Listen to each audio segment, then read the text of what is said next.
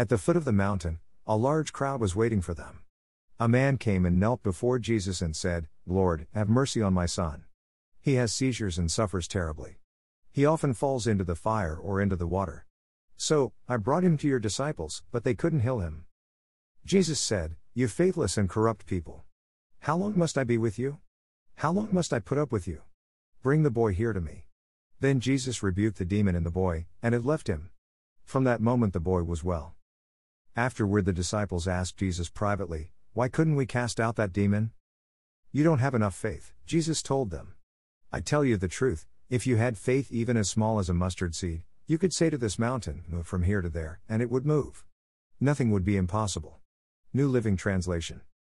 As we reflect on today's gospel lesson, let's keep in mind that any time we see Jesus exorcising demons, we need to resist the idea that anyone having similar symptoms today is demonic in origin. Any chronic health condition a person experiences, without seeing any healing take place, does not necessarily mean the condition is due to the person's lack of faith. Conversely, it is also possible to relegate such healing accounts to a different time and place. My own view of Scripture, along with personal experience, informs me that demonization is real.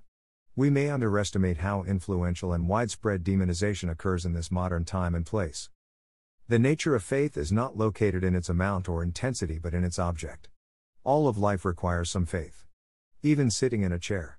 When I sit, the amount or intensity of my faith isn't the issue, the object, the chair, is the issue. If a leg on the chair breaks and I flop to the floor, it's not reasonable for me to conclude that it happened because of my lack of faith. The disciples' inability to heal the boy. I'm not sure what is more difficult, to be the person suffering, or to observe a loved one suffering. The father is desperate and hurting, watching his son suffer with seizures.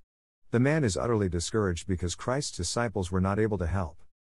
So, the desperate father approached Jesus and knelt, begging him to have mercy and help his son.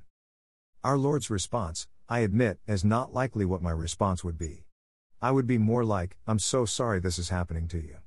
This is terrible. Let's take care of this." Jesus did honor the father's request and healed the boy, but not before he had some words.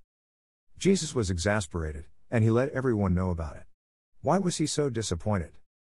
Because his disciples knew better. The disciples were not ignorant or unable. They had what they needed to deal with the boy and his father. Jesus already equipped them to do this kind of ministry.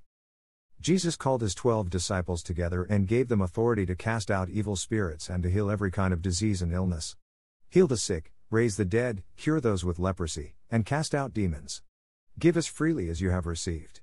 Matthew 10:1, 8, NLT. The reason for the disciples' inability to heal was their lack of faith. Jesus was perturbed with his disciples because they were not utilizing faith. Jesus is bothered when believers don't believe.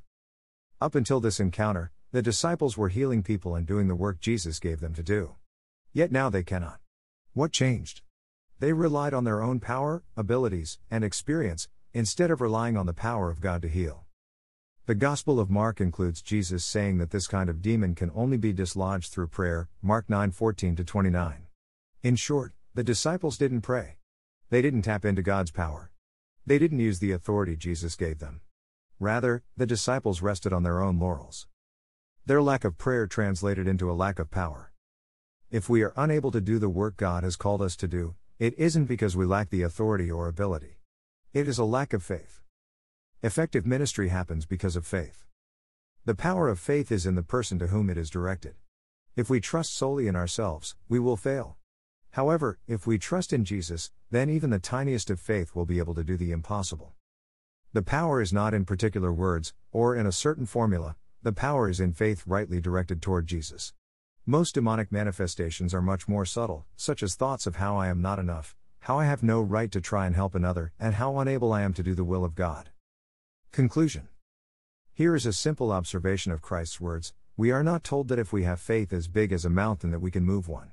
Instead, Jesus tells us that if we have any faith at all, even as small as a tiny seed, directed toward God and not ourselves, the sky is the limit, we will have all the ability we need to do the will of God. So, what is that impossible thing that could be done in your life with properly directed faith? What miracle, healing, or resistance to a bad spirit needs to take place around us? Discouragement is the most common tool of the devil in keeping us from realizing genuine manifestations of faith. Jesus has already accomplished victory over sin, death, and Satan. We must, then, claim all the will of God for today. Resist the devil and he will flee from you, James 4:7. Step out in faith and do the will of God. The first step is always one of prayer.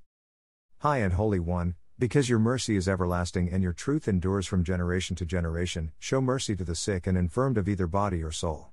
Grant them deliverance from mental, emotional, spiritual, and physical illness. Bless, Lord, keep them under your care, for only in you can we live in safety and well-being. Visit them with your saving health. Do not let their hope be taken away, through Jesus Christ, our Lord. Amen.